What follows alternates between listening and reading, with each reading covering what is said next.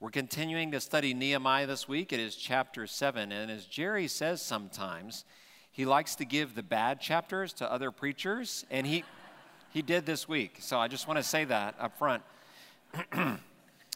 Nehemiah 7 is 73 verses long. That'll be most of the sermon. I'm just going to read. No, I'm not going to do that. We're going to read an abbreviated version of Nehemiah 7 because probably about 60 of those 73 verses are names and numbers. It's a genealogy and names that are hard to pronounce. So, hey. But it is God's word, and there is a lot here when you dig just a little deeper. So we're going to dive right into Nehemiah 7, and let's do that now. Now, when the wall had been built, and I had set up the doors and the gatekeepers, the singers, and the Levites had been appointed, I gave my brother Hanani charge over Jerusalem, along with Hananiah, the commander of the citadel. For he was a faithful man, and he feared God more than many. And I said to them, the gates of Jerusalem are not to be opened until the sun is hot, while the gatekeepers are still standing guard. Let them shut and bar the doors. Appoint guards from among the inhabitants of Jerusalem, some at their watchposts and others before their own houses. The city was wide and large, but the people within it were few, and no houses had been built. Then my God put it into my mind to assemble the nobles and the officials and the people to be enrolled by genealogy. And I found the book of the genealogy of those who were the first to come back, and I found the following written in it. These are the people of the province who came up out of the captivity of those exiles whom King Nebuchadnezzar of Babylon had carried into exile. They returned to Jerusalem and Judah, each to his town. They came with Zerubbabel, Jeshua, Nehemiah, Azariah, Ramiah, Nahamani and Mordecai, Bilshan, Mishpereth, Bigvai, Nehum, and Bana. The number of the Israelite people, the descendants of Parosh, 2,172. And so he lists many of them by descendants for a very long list, and then he lists also some of the people by where their town or their village was. So we'll move on to there. Of Lod, Hadid, and Ono, 721 people there. Of Sina, 3,930. The priest, the descendants of Jediah, namely the house of Jeshua, 973. Of Immer, 1,052. Of Pashur, 1,247. Of Haram, 1,017. The Levites, the descendants of Jeshua, namely of Kadmiel, the descendants of Hodavah, 74. The singers, the descendants of Asaph, 148. The gatekeepers, the descendants of Shallum, of Ader, of Talmon, of Akub, of Hatita, of Shobai, 138. The temple servants, the descendants of Ziha, of Hasufa, of Tabaoth, of Keros, of Sia, of Paddan. And so we move on all the way to verse 60, where he's going to kind of close it out. All the temple servants and the descendants of Solomon's servants were 392. And moving on to verse 66, the whole assembly together was 42,360. Besides their male and female slaves, of whom they were 7,337. They had 245 singers, male and female. They had 736 horses, 245 mules, 435 camels, and 6,720 donkeys. Now some of the heads of ancestral houses contributed to the work. The governor gave to the treasury 1,000 derricks of gold, 50 basins, and 530 priestly robes. And some of the heads of ancestral houses gave into the building fund 20,000 derricks of gold and 2,200 minas of silver. And what the rest of the people gave was 20,000 derricks of gold, 2,000 minas of silver, and 67 priestly robes. So the priests, the Levites, the gatekeepers, the singers, some of the people, the temple servants, and all Israel settled into their towns. Sisters and brothers in Christ, this is the word of the Lord. Thanks be to God. Let us pray. Most loving God, we give you this day again. And on this day, may the words of my mouth and the meditations of all of our hearts be pleasing to you, O Lord, our rock and our redeemer. Amen.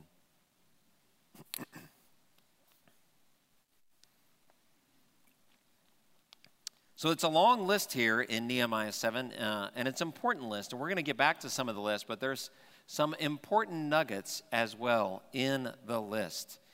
I'd like to give you a quick summary again. Most of you have been here for the Nehemiah series, but to just give you about a paragraph summary of what's happened. So Nehemiah had received from the king of Persia permission to leave Persia and to go and to rebuild the walls of Jerusalem, which we know had been torn down for about 140 years, from 586 BC to 445 BC. And despite many obstacles and threats, the people living there rebuilt the wall in an amazing 52 days. Now, it may not have been a pretty wall or the strongest wall, but it was accomplished by teamwork, by Nehemiah's leadership, by God's help. And it was scaring the people nearby. They were afraid. They had seen these people led by Nehemiah, foreigners, people they weren't related to, had come and done this amazing work in a short amount of time, and they knew that God was in it. So on to chapter 7. Nehemiah's got to get some of the people that are there in charge for security to take charge of the city, and he needs to get a list of all the people who live nearby to help repopulate the city. So first, he appoints his brother Hanani the mayor of the city. And when I read that, I thought, well, that's nepotism, right? He's just giving his brother the plum job. But as you do a little more research, you look back, his brother, all the way back in chapter 1, is the one who travels from Jerusalem all the way over to Susa in Persia. And he's the one to tell Nehemiah how bad things are in Jerusalem. So his brother was willing to take initiative and take risk and take a long trip to seek out Nehemiah's help, and that's why he came. So apparently Hanani is a good choice for mayor. Next, he appoints Hananiah, the name very familiar and sounds similar, as commander of the citadel. Basically, he's in charge of homeland security. He's to provide protection for Jerusalem. They appoint guards for the gates. They tell the citizens to be guards of the wall around their homes. And they set out when the gates can be open and closed for safety. Then Nehemiah says in verse 4, there's only a few people living there in town.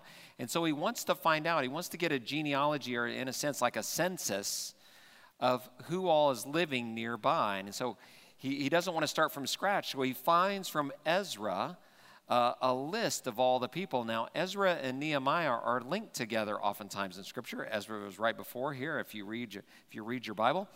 Ezra had come about 13 years earlier to Jerusalem out of exile, and he had come there to help the people confess their sins, to get and the temple was underway, being rebuilt, which was finished and completed. And then Ezra was helping the people to turn back to God before Nehemiah came back to help rebuild the wall. We're going to read more about Ezra, give you a preview next week in Nehemiah chapter 8. It will be there.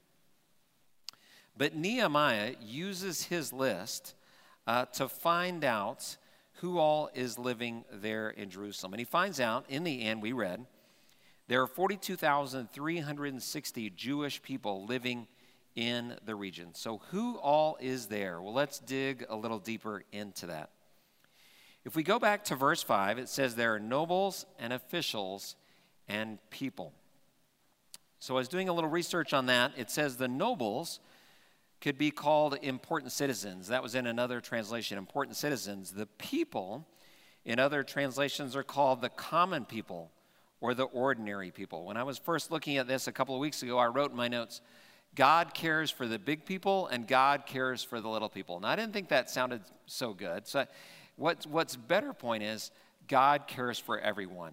Everyone matters to God. The commanders, the mayor, the priests, the gatekeepers, the singers, and the common people, the ordinary people, they all matter to God. In fact, the list of the common people is what takes up most of the chapter. So we know that matters to God. I think this is important in Nehemiah. It's not a very long book. It's 13 chapters long. But most of chapter 3, most of chapter 7, most of chapter 11, and part of chapter 12, Nehemiah continues to do genealogies. He continues to list people by name or by their family names. And so we know this must be important to God, that families are important to God, that names are important to God, individual people are important to God, because there spends so much time on it in Nehemiah. Now, I'm not great with social media, actually not very good at all, so I'll admit that. And so I leave that to my kids. But I hear them sometimes talking a little bit about social media. And I hear a couple of things. Number one, I hear it's good to get likes on Instagram. I don't really know that, but I hear that that's good. And then I hear if you use Twitter, that it's good to get retweeted. Like if you want to tweet something cool and you get retweeted. So I thought that was fine. But I thought this week, if your family name was listed in the Bible, that's way cooler than getting retweeted. I like that a lot. And it's a reminder that to God, through Nehemiah, that people's names matter to God, that all of us matter. Nehemiah, as a good leader, he gives everyone a job to do. And this is a reminder that we all have a part to play in God's plan. He gives them a job to do in rebuilding the wall near their homes. This has been part of the story we've been reading up until now. It was near their home, so they had a vested interest in the work. As Jerry said last week, part of chapter 6 is that they had a great work. They were rebuilding the holy city, the city that God had set aside for them that was in ruins. They were rebuilding it by first rebuilding the wall. Then they were going to be rebuilding their very houses and clearing up the rubble around this city.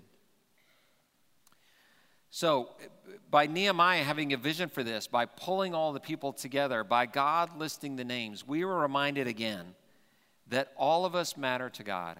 Our names matter, our families. You matter, I matter, we all matter to God.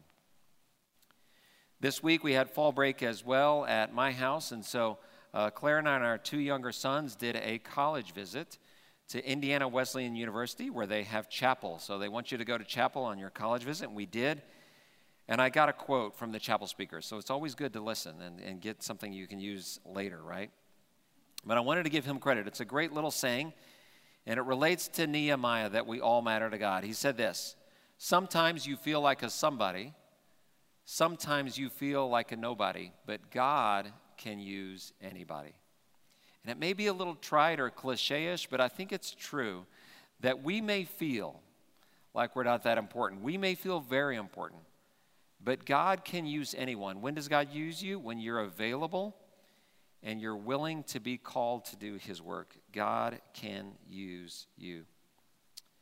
God uses all the people to help rebuild the wall, and by doing so, they feel that they are part of this great work, and it is a great work. It's an important work. This reminded me of an old story which I'd like to share with you. You may have heard it before, but here it goes again. In medieval times, there was a traveler who came upon a stonemason at work, and he asked, "What are you doing?" Well, the man looked weary and unhappy, and he said, "Can't you see I'm cutting and laying stone? And the stone is so heavy. This is very hard work. I'm tired and my back hurts." The traveler continued on his way and came upon a second stonemason. He said, "What are you doing?" He said, "Well, I'm building a wall with this stone that I'm cutting, and I'm merely just thankful to have work to support my family." The traveler moved on. He encountered a third stonemason nearby who seemed to be doing exactly the same thing. And he says, "Well, what are you doing?" The man stood up straight, and he smiled a big smile, and he pointed to the great walls around him, and he said, "I'm building a cathedral." He understood that what he was doing, although it was a small part, and there were many other stonemasons around, they were all cutting stone, that he was part of something great. He was part of a great work. And we are too today. Anytime that any of you join God in what God is doing, whether that's helping a neighbor, whether that's making a phone call, it's caring for someone in need, it is being a good family member for someone in your family, it is joining a ministry here at church in which we help others, caring for children or teens or otherwise. You are joining God in his great work, and you too are building God's kingdom for God's pleasure. We too then are adding our names to the story. As we read so many names in the story, when we do God's work, we are adding our names to the story. and to God's history so that we too can be listed, maybe not in the scripture here, but we can be listed as part of God's history of what he is doing in the world. So whether we are nobles or commoners, whether we are important citizens or ordinary people, how are we supposed to live? How are we supposed to do this? Well, a couple of things. First, we belong to God. Know that you belong to God. Know that you are God's children, that you are made in God's image, that you are important to God, that your name matters to God. Know that and believe it. Remind yourselves of it. It matters. Second, we all have a part to play. God can use anybody, whether you feel like a nobody or a somebody, or on maybe one day you feel like a nobody and the next day you feel like a great somebody. God can use anybody. In the story of Nehemiah, Nehemiah is the one who has the vision. He is the leader, but he's smart enough here to list all the other people, all the other jobs that people do and the parts that they play, to list them because they do have an important part to play. Well, why did he choose who he chose? He chose his brother to be mayor, and he chose Hananiah to be commander of the citadel. And this is something else we can learn, because Hananiah had two important character traits which we can share. Nehemiah says near the first part of chapter 7, he says, Hananiah was a faithful man, and he feared God more than many. Hananiah was faithful and feared God more than many. First, he was faithful. Another version that I read said Hananiah was a man of integrity. He was a faithful man who had integrity. So what are people like that are like that? Do we want to be with them? People who have integrity, who are faithful to their work, they're people that we want to be around. They're people that we want to spend time with. They're people that we can trust. If we think about the opposite, people that maybe that don't have integrity, you want to shy away. You want to be cautious around those people. But Hananiah, who was faithful, who had integrity, that's the kind of person you wanted to lead, the person that you wanted to be around. It's the kind of people that we want to be too. People of integrity can be trusted. Hananiah feared God more than most. Well, don't we read in Scripture? It says so many places, Old Testament, New Testament, do not be afraid. Yes, it does. But also in many places in the Scripture, especially in the Old Testament, but also in the New, that we are to fear God. What does it mean to fear God? We have a couple of examples today from Psalm 111, verse 10, where it says this. It says, the fear of the Lord is the beginning of wisdom. All who follow his precepts have good understanding. To him belongs eternal praise. If you fear God, it is beginning to have wisdom. Following his precepts or following his commands. Jesus says, if you love me, you will obey my commands. It's as simple as that. If we love God, we revere God, we will obey his commands. Ecclesiastes 12:13 says this, likewise, fear God and keep his commandments. This is the whole duty of everyone. We are to keep his commands. We are to fear God and keep his commands. This is all of us. This is all of our duty. Even young Mary, the mother of Jesus, talked about fearing God, even after she was confronted by the angel and was afraid. So the angel came to her and said, you're going to be with child, and he shall be the Messiah, the chosen one. He shall be God's son.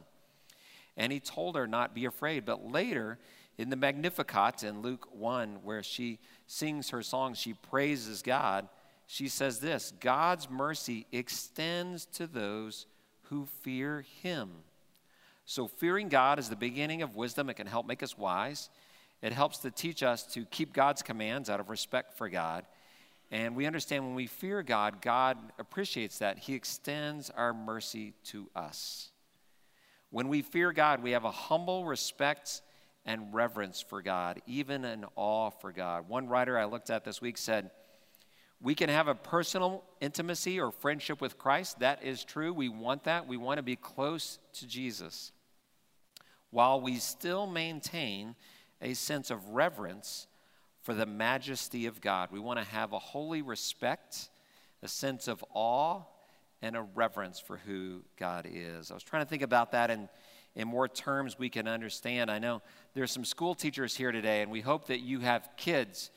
Maybe I was thinking of kind of elementary age kids at that age, and I saw some of them in the gathering space, and as they were leaving here with Miss Kristen, you think of that age at 8 or 9, a good student who has a great teacher, and the teacher loves her students, and she cares for her students. And so, out of a sense of respect, out of a sense of maybe almost a reverence and respect for my teacher, I want to do the right thing. I want to do what my teacher tells me to do because I respect who my teacher is. And I think that's the kind of the respect, not of fear out of cowering before God, but a sense of respect and reverence for God. So we want to be people of integrity and people who respect God. So whether you feel like a common person or a noble, it doesn't matter so much. Be who you are. God lists people, as we said, who work on the wall in chapter 3, and then he lists, using Ezra's list here in chapter 7, all the people who have come back. And they have a story to tell. They are doing something great. They are joining God in his work. So whether they're singers, priests, wall builders, guards, commanders, they are listed as part of God's people doing his work because everyone matters to God. When I first started getting involved in ministry, I was volunteering back at my home church in Dallas, Texas, and I volunteered in the youth ministry there. And, sadly enough, they didn't ask me the first week to get up and teach the lesson. I went to a very large church, and it was a big youth group. And I said, I'd like to volunteer. And we said, okay, what you want to do if you're going to volunteer? You need to come early and stay late. I said, I'm good with that. So when you come early, we need people to help set up the chairs because there's going to be a lot of kids coming. We need to make sure the room looks good. I can do that. I can help with that. And then when people leave, we need you to stay after because we're going to stack the chairs and kids, they're going to leave trash around. You're going to help clean up the trash. I'm good with that. I'm a commoner. I can do that. And then also before group, we're going to go back and we're going to get some refreshments ready. Again, a lot of people are coming, so we have a lot of refreshments to do. And you can even help mix the lemonade. So I'm good with that too. So one evening, a Sunday night, we were running a little quickly, as sometimes in youth ministry, sometimes you wait till the last minute to get things done. And so I'm back with one of the pastors who I respected because I was learning from them how you do ministry. And he was going to fix the lemonade quickly himself, so he pours in the powdered lemonade. He pours in the 5 gallons of water and those big 5-gallon jugs of lemonade, and he's looking around for those long spoons, those big giant spoons that you use to stir the lemonade, and he can't find one. Well, the clock is ticking. The kids are coming pretty soon. So he looks around. He takes his sleeve. He pulls back his sleeve, opens his hand up. He's a big guy. Puts his hand in there and just stirs like this really hard for about 10 seconds. And then he pulls it back out, wipes off his arm, and goes, okay, we're good to go. Let's put the lid on. Let's go. I didn't think it was so bad. I thought it was okay. We didn't tell the kids that that's the lemonade they were drinking, and we hoped he had washed his hands. The reason I say that is I think before that I had thought of this gentleman. One of our pastors is our church is kind of a noble. He's kind of a noble. He's a pastor. But after that, I saw him as more of a common man. And this is kind of who he was. And what I mean by that is it's a funny example of the kind of person that I found out him to be is he would do whatever it takes, whatever it took to reach people for Christ, whether it means getting his arm wet in the lemonade and stirring the lemonade or going to high schools to hang out with kids or leading them in prayer and teaching them the Bible. He would do whatever it took to help people learn about Jesus. And because of that, of the example of someone going before me, someone that maybe I could look back on generations, that maybe I could pass on to future generations, this is what it looks like to be a person of integrity who fears God, who wants to tell others about Jesus, who wants to be part of a great work. When I imagine Nehemiah, I imagine him more of a noble, but even Nehemiah, in chapter 5, I believe it is, he says the people are hurting. A lot of the people are without food. They're struggling. And near the end of the chapter, he said, I refused all the good food and the wine that they brought to my table, and I sent it back to the people. He was trying to be a common person, to serve the people where he was. That was his calling as a leader. Jesus was the greatest example of this.